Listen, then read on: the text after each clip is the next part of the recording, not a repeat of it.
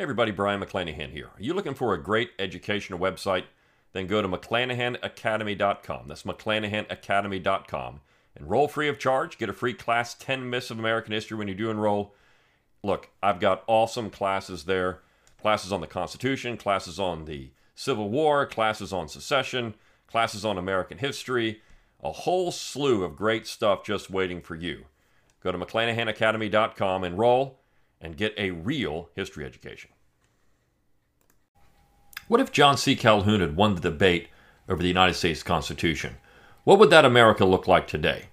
I'll talk about that on this episode of The Brian McClanahan Show.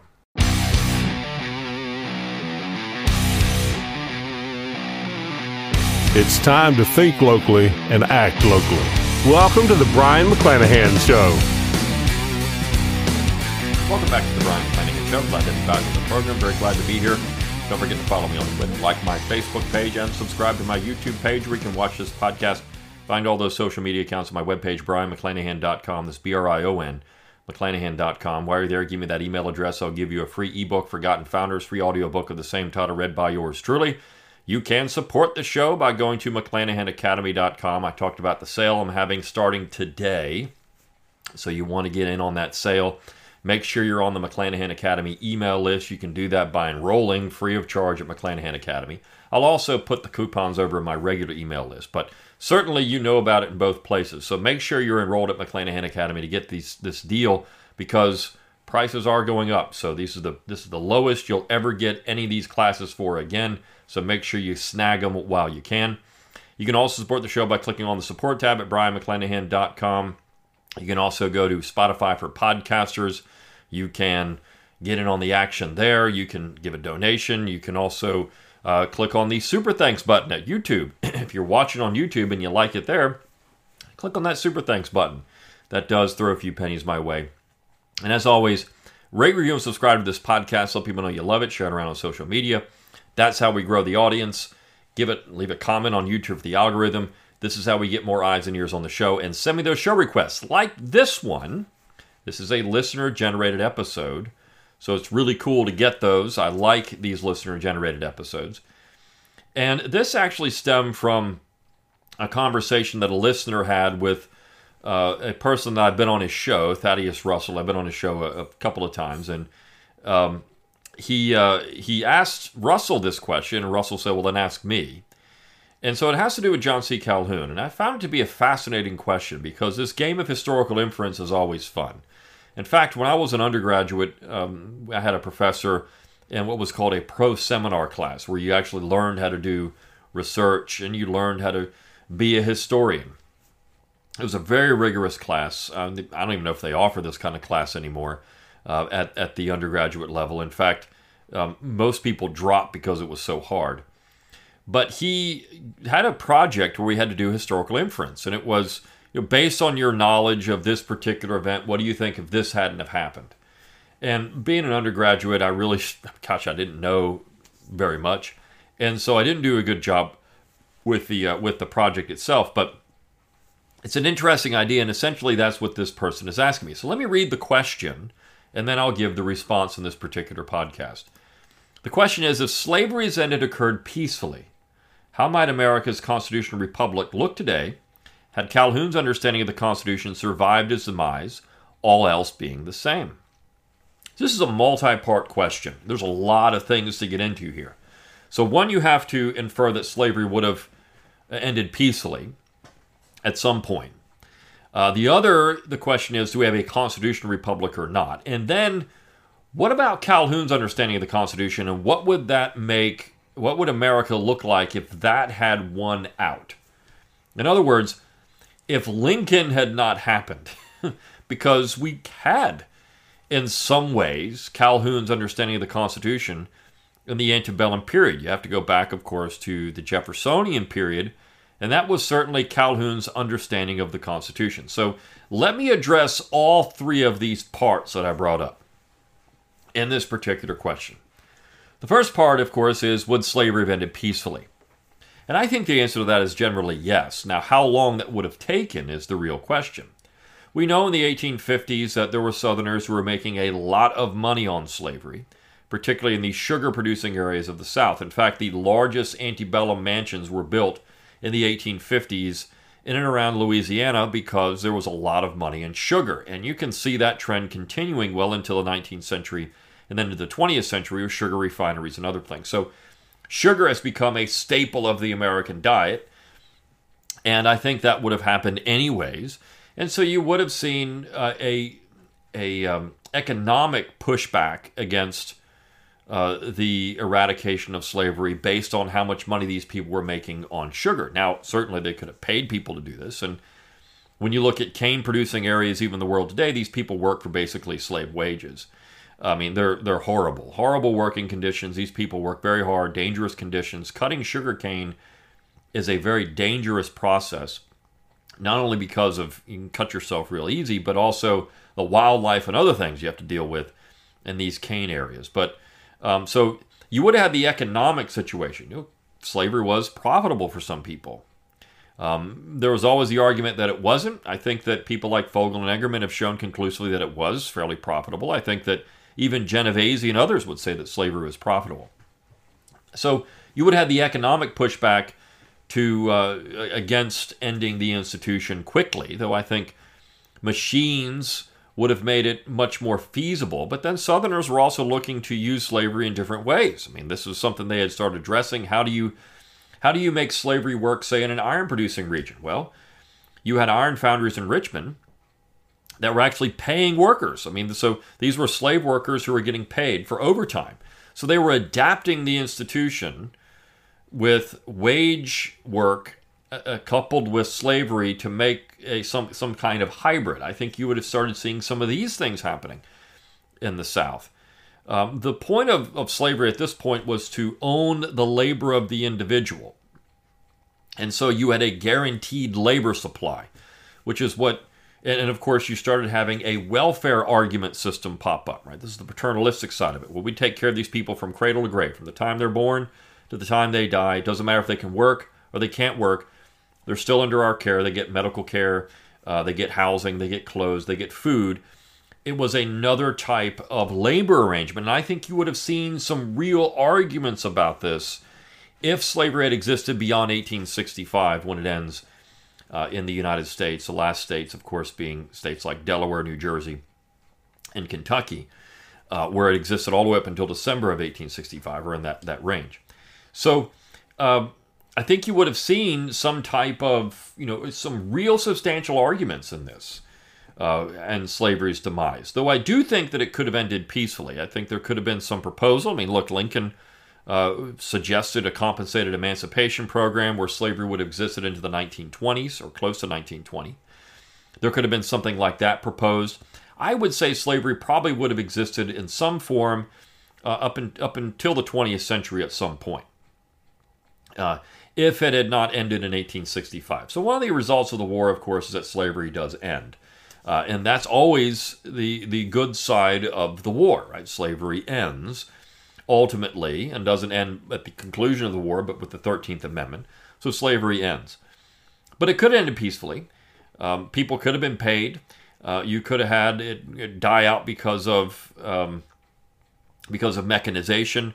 You could have had it die out because of social opposition to it. I mean, all kinds of things could have forced its demise. We'll never know because it ended the way it did. So that's something to think about. But that's the first part of the question. So slavery ends peacefully. Now, again, it could have taken to the 20th century. But if you take that off the table, right? So, and the real issue, remember, in the 19th century was not slavery itself per se. I mean, there were people that were morally opposed to it, and there were people that were strongly in defense of it. But it was the quote-unquote extension of slavery into the territories, which, as Jefferson Davis and others pointed out, wasn't really extension. It was just removal from one place to another. You're not creating an area. You're not growing slavery in an area as it grows in another area. You're taking one slave from here and putting it here. And in fact, this was the diffusion policy that Thomas Jefferson had actually advocated to eliminate the institution. Well, if you spread it out and you make it to where there aren't large concentrations of it, and that would eventually eliminate the institution in all of these areas. Now, we could argue whether that would work or not, but this was Thomas Jefferson's idea. Diffusion would eventually wear it out. They also, of course, supported colonization.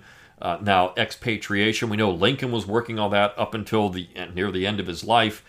So coming up with some place to send former slaves so that they could start over and not be in the environment that they were going to be in when the war was over. There was all kinds of things that were being discussed. So you could have had these other programs. I mean, Lincoln himself, again, would have allowed slavery to exist into the 1920s in his proposed constitutional amendments when he issued the preliminary Emancipation Proclamation. If you don't believe me, and of course I've got the Reading Lincoln class at McClanahan Academy, I cover that, where he goes over it in detail to Congress in December of 1862. This is not something I'm making up. It's historically, it's in the record, right? This is what he wanted to do. It's just that Congress never picked up his proposals for an amendment. So the first part, slavery ends peacefully. Okay. Now, what is a constitutional republic? Well, that would be like France. Yes, we do have a written constitution, but we have a federal republic. You have to use the proper terminology. If you don't use the proper terminology, you open the door to a unitary state, which is what France has. It's one-size-fits-all, top-down government. This would be something that Calhoun was completely against. And he believed in a confederal republic or federal republic. He made this very, very clear throughout his life. So we have to get the terms right. A constitutional republic, if we're going to use that term, and I mean, a lot of people do this, so I'm trying to understand where we're coming with these terms. A constitutional republic would be like, again, France, the Third Republic or the Fifth Republic, whatever republic they're on. It would be a unitary state based on a centralization of power, and of course that goes back in France to really the reign of Louis XIV, when you had very strong centralization in that kingdom. And then, of course, later on, that helps create the nation-state of France. And eventually, you get French kings calling themselves not the king of France, but the king of the French. That would be Louis Philippe. And so you have these very interesting, semantic changes, right, taking place in France. How they use terms, what these terms mean. But you have a unitary state. The provinces in France, the parishes, all these different places, they really have no control over anything. All policy in France comes from the top down. It's a constitutional republic. It's just not a federal republic. See, in our system, we have a federal republic where everything is supposed to come from the bottom up. We have a central authority with limited powers, expressly delegated powers, enumerated, granted powers. And so if it's not in Article 1, Section 8, or it's not denied by Article 1, Section 10 to the states, it means that the general government cannot do it. So there are all kinds of things we could talk about this, but that's generally the important point. We have a central authority, a constitutional, that's designed to constrain the powers of Congress and constrain the powers of the federal government. You often hear people make this argument. We have a constitutional republic that limits the power of the central government. I think constraining them is better. It's a better term, to constrain them. You can only do these things. Now, we know this is the case because we had people like James Wilson stand up in October of 1787. The ink had barely been dry on the document. And he says, look, here's the difference between the written Constitution of the United States and the constitutions of the states, including the state he was standing in, the state of Pennsylvania. In the states, if it says we can do anything we want as long as it says we can't do it in our Constitution. So the state government powers were limitless. As long as it didn't say you can't do it in the state Constitution, and if it didn't say you can't do it in the U.S. Constitution. Their powers were unlimited and undefined. Whereas in the central government, the new general government for the United States, if it didn't say you can do it, you can't do it. So only the general government only has the powers that are actually delegated or granted. I mean, that term granted means something. These are the powers being granted to the center and no other powers. Who's granting them? Well, the people of the states are granting these powers. And so the central government only has these powers. And I'm saying all this because this is exactly what John C. Calhoun would have said. Okay, and I'll get into the Calhounian position in a minute. So we have a general government with only these powers.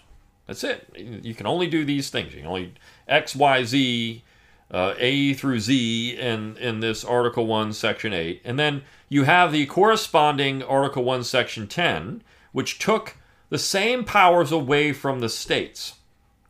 They work in conjunction. So, for example, and I go through this in my Founding Fathers Guide to the Constitution. I also talk about it in my American Constitutions class at McClanahan Academy, which you should get on sale right now because you'll never get it this cheap again. I also go over this in Originalist Papers. I cover this in all kinds of places, but in more detail than I'm doing here. But for example, let's say the general government has the power to coin money, which it does. The general government, as we talked about yesterday, can mint a platinum coin. You know who can't? Well, the states. It says it, right? Now, it says it can make gold and silver legal tender, but it doesn't have the power to coin money. But the general government does. So you look at the powers that are in Article 1, Section 8, and then you look at the powers that are in Article 1, Section 10 that are denied to the states, and they work back and forth. There's nothing in Article 1, Section 10 that's not covered in Article 1, Section 8. So those are the only things the states cannot do according to the U.S. Constitution. The only things they are denied in doing.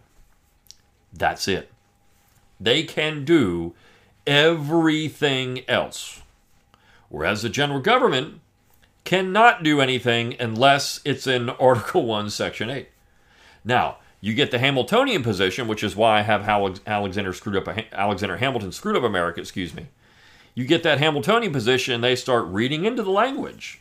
They start loosely constructing the Constitution. They start looking at the implied powers, implied being important. Well, it's implied. We could do this. I mean, you can read this into this somehow.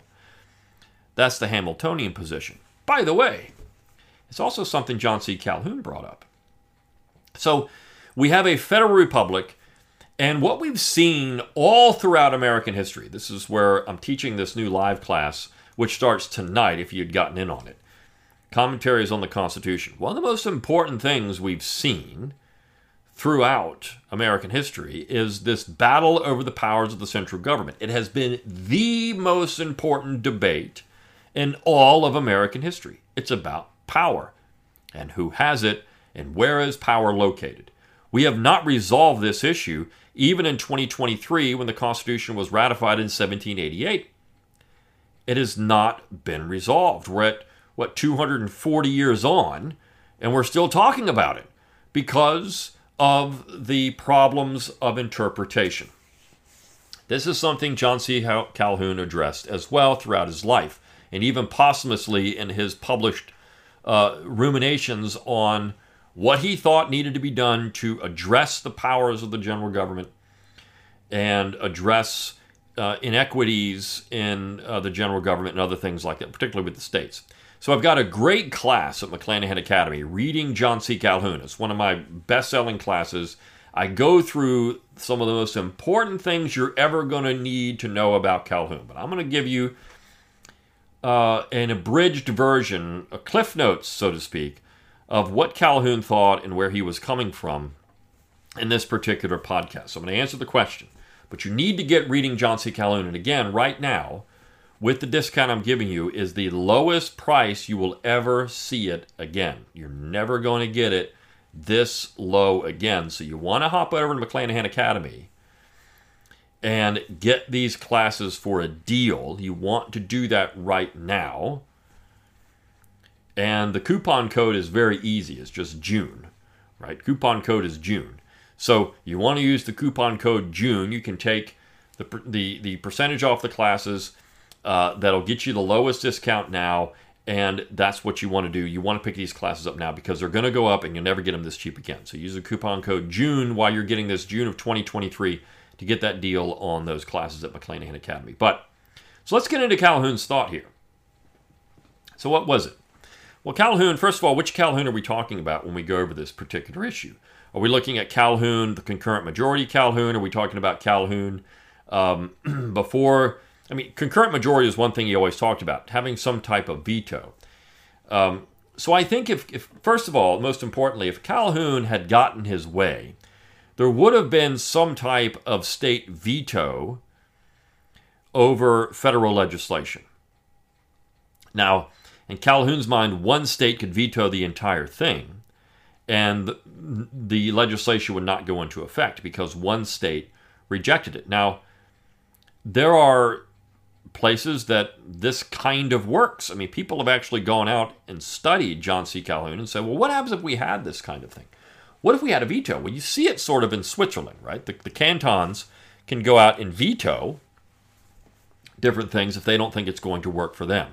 So Switzerland kind of has this, and Switzerland functions. I think if we're going to talk about Calhoun, though, you have to go back to the Jeffersonian position. Now, Calhoun actually supped with Jefferson. He met him when he was a young man, and Jefferson was an old man. But yet Calhoun spent some time talking with Thomas Jefferson. Calhoun, though, was not well liked by the old Republicans. There's a great book on that, Norman Risdor, and I think it's over my left-hand shoulder over here. You might still be able to see it. Norman Risdor, The Old Republicans. He talks about how Calhoun was not trusted by these people because he wasn't a purist. Calhoun, when he goes into Congress during the War of 1812, is a nationalist. I mean, Calhoun believes in a strong central government. He wants to fight the war against the British. He proposes the bonus bill, which many people thought was unconstitutional because it uses the proceeds from chartering of the Second Bank of the United States, which, again, the old Republicans thought was unconstitutional, but it does it in a way that spends money, and it has a tariff. I mean, there are things about that particular bill that don't sit very well with the old Republicans, with the old Jeffersonians who saw Calhoun as this kind of new breed of Jeffersonian, kind of like Henry Clay. I mean, look, Henry Clay never abandoned this stuff. Henry Clay is a Jeffersonian who believes in a quote-unquote national economic system that came about because of the War of 1812. Henry Clay, though, was always considered himself to be a Jeffersonian. But no one in the old Republicans trusted him because they thought he was dangerous for the original Federal Republic. So Calhoun has that same kind of reputation in the 18 teens. And he spent a lot of time, remember, Calhoun spent a tremendous amount of time in the executive department. Whether it was Secretary of State, Secretary of War, Vice President, he was there a lot. Now, you can say the Vice President, of course, is President of the Senate, so he spent time in the Senate as well, and he helped reform the rules of the Senate. But more than anything, Calhoun spent a lot of time in the executive branch. He was in the House for a period, he's in the Senate for a period. And because he had these different perspectives on things, he was in the executive branch, he was also in the House and the Senate, I think this gave Calhoun a great insight into how these things worked. So,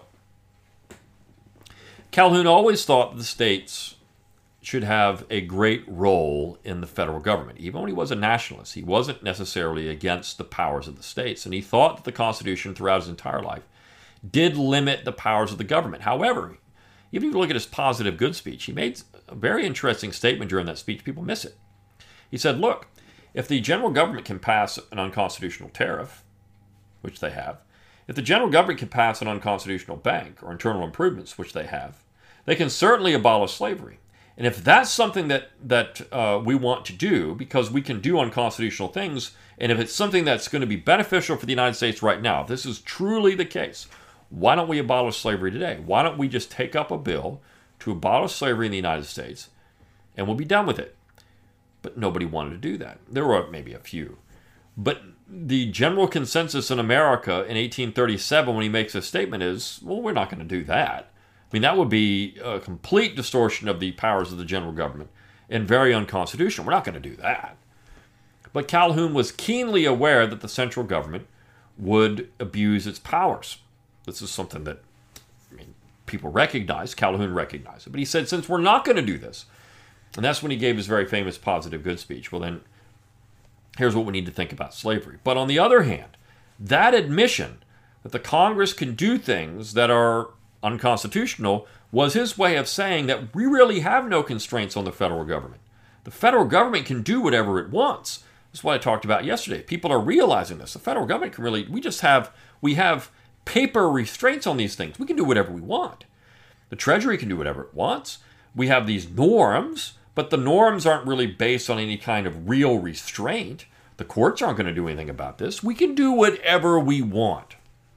which is what Calhoun got into with history. There are restraints on things, but you have to be a student of history to believe in them. And you have to do it personally, because paper restraints mean nothing.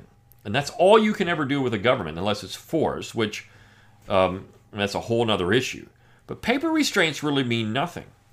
So we can say the general government says it can only do this, or the people of the state said the general government can only do this, and the states can do everything but this. But that only matters if people believe that. If they don't believe that anymore, then the general government can do whatever it wants, and they can tell the states what to do, and the states don't have any powers. This is what people believe. This is why podcasts like mine are so important, because you should believe the original Federal Republic. Hold them to the fire. Hold their feet to the fire. This is what was ratified. This is what they meant by these things, and this is what we're going to say you're going to do. This is what the people in America in the 19th century did, and it's why there were restraints on the federal government.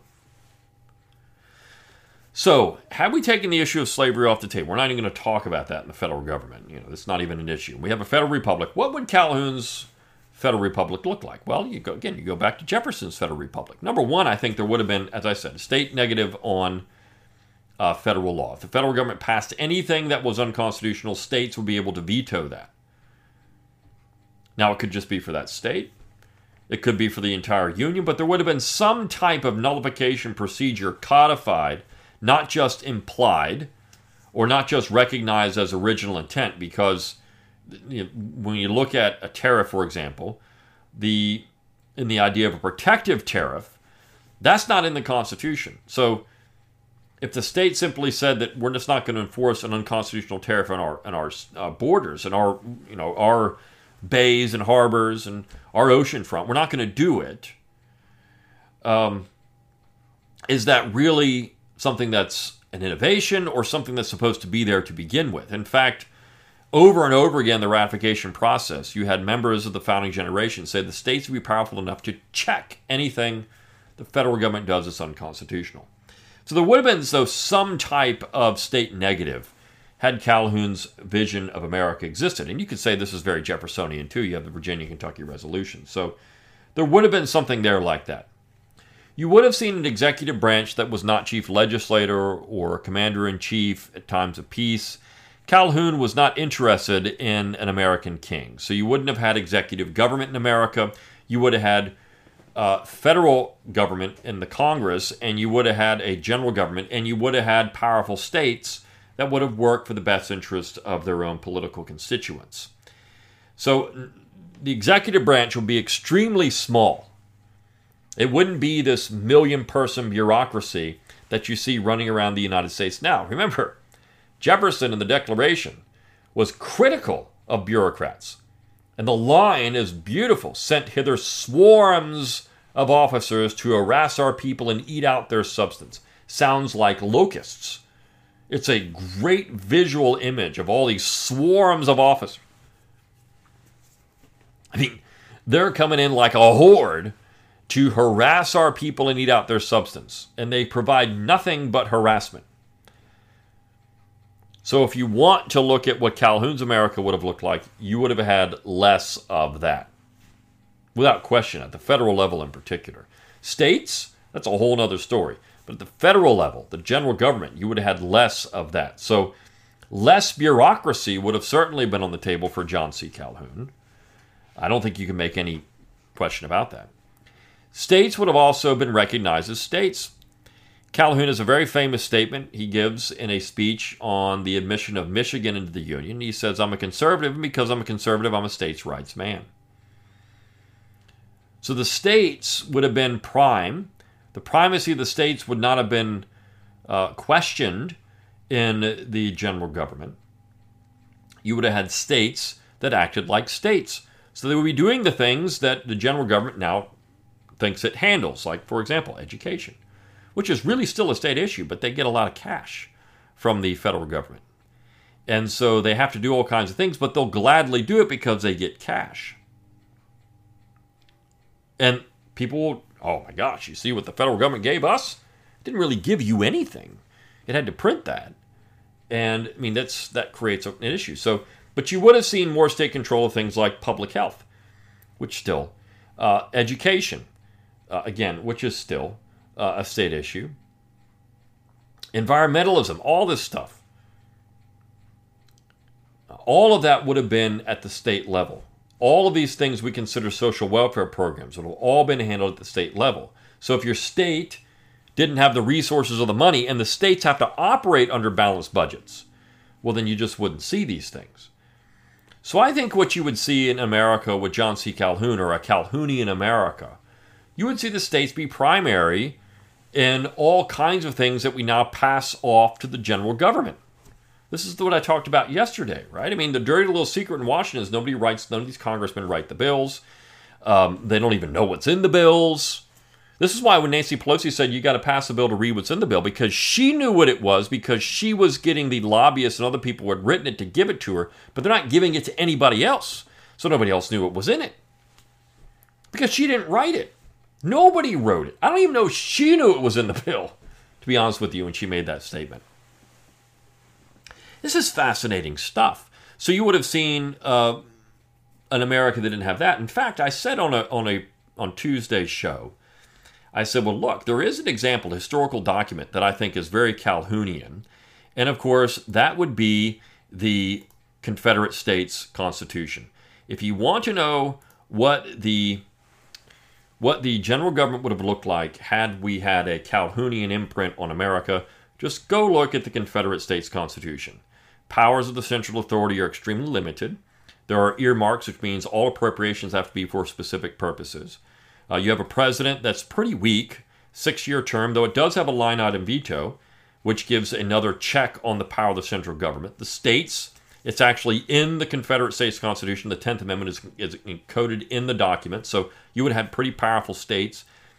It still allowed for the supremacy clause. It still had a necessary and proper clause. I mean, it still had these things. That's because all the powers are expressly delegated, so you can have those things because you do need to say, well, in these areas where the United States government has complete control, they are supreme in that area. The states can't do that. The states can't come up with treaties, for example.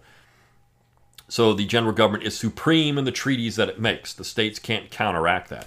But where the states have powers, it's not concurrent. They are supreme in their area as well. So you would have seen a Calhounian America would look very much like the Confederate States Constitution. I think there's no question about that. It's a very Jeffersonian, Calhounian document. And again, I cover the Confederate States Constitution in my American Constitutions class. So use the coupon code JUNE. Get a great deal in these classes. The best price you're ever going to get on these classes now. From today through the end of the month, you can use that coupon code JUNE and get those classes for quite a steal. But I hope this answered the question. I mean, Calhoun's America would have been much more limited. You'd have seen the states have a lot more powers. The central government would have been what it was designed. I don't think Washington, D.C. would look anything like it does today. Lobbyists would have a hard time because they have to lobby all 50 states. It would have been a much different world. You would have had... the states and all these social programs would have been carried through the states. One of the questions, if Calhoun's America had existed, would the United States have gotten involved in World War I or World War II? Would it have done either of those things? I don't know. Would it have been interested in the Cold War? I don't know, maybe. I mean, it could have been, but then again, it may not have been, which is another really interesting part of this debate and this inference that we would have had with John C. Calhoun and Calhoun's America winning the day. All right. So there's a lot more to go through this, and if you take reading John C. Calhoun, I cover Calhoun in quite some detail at McClanahan Academy. You should get that. Again, use the coupon code JUNE. Get a great deal for this month only, June 2023. I'll see you next week on The Brian McClanahan Show. See you then.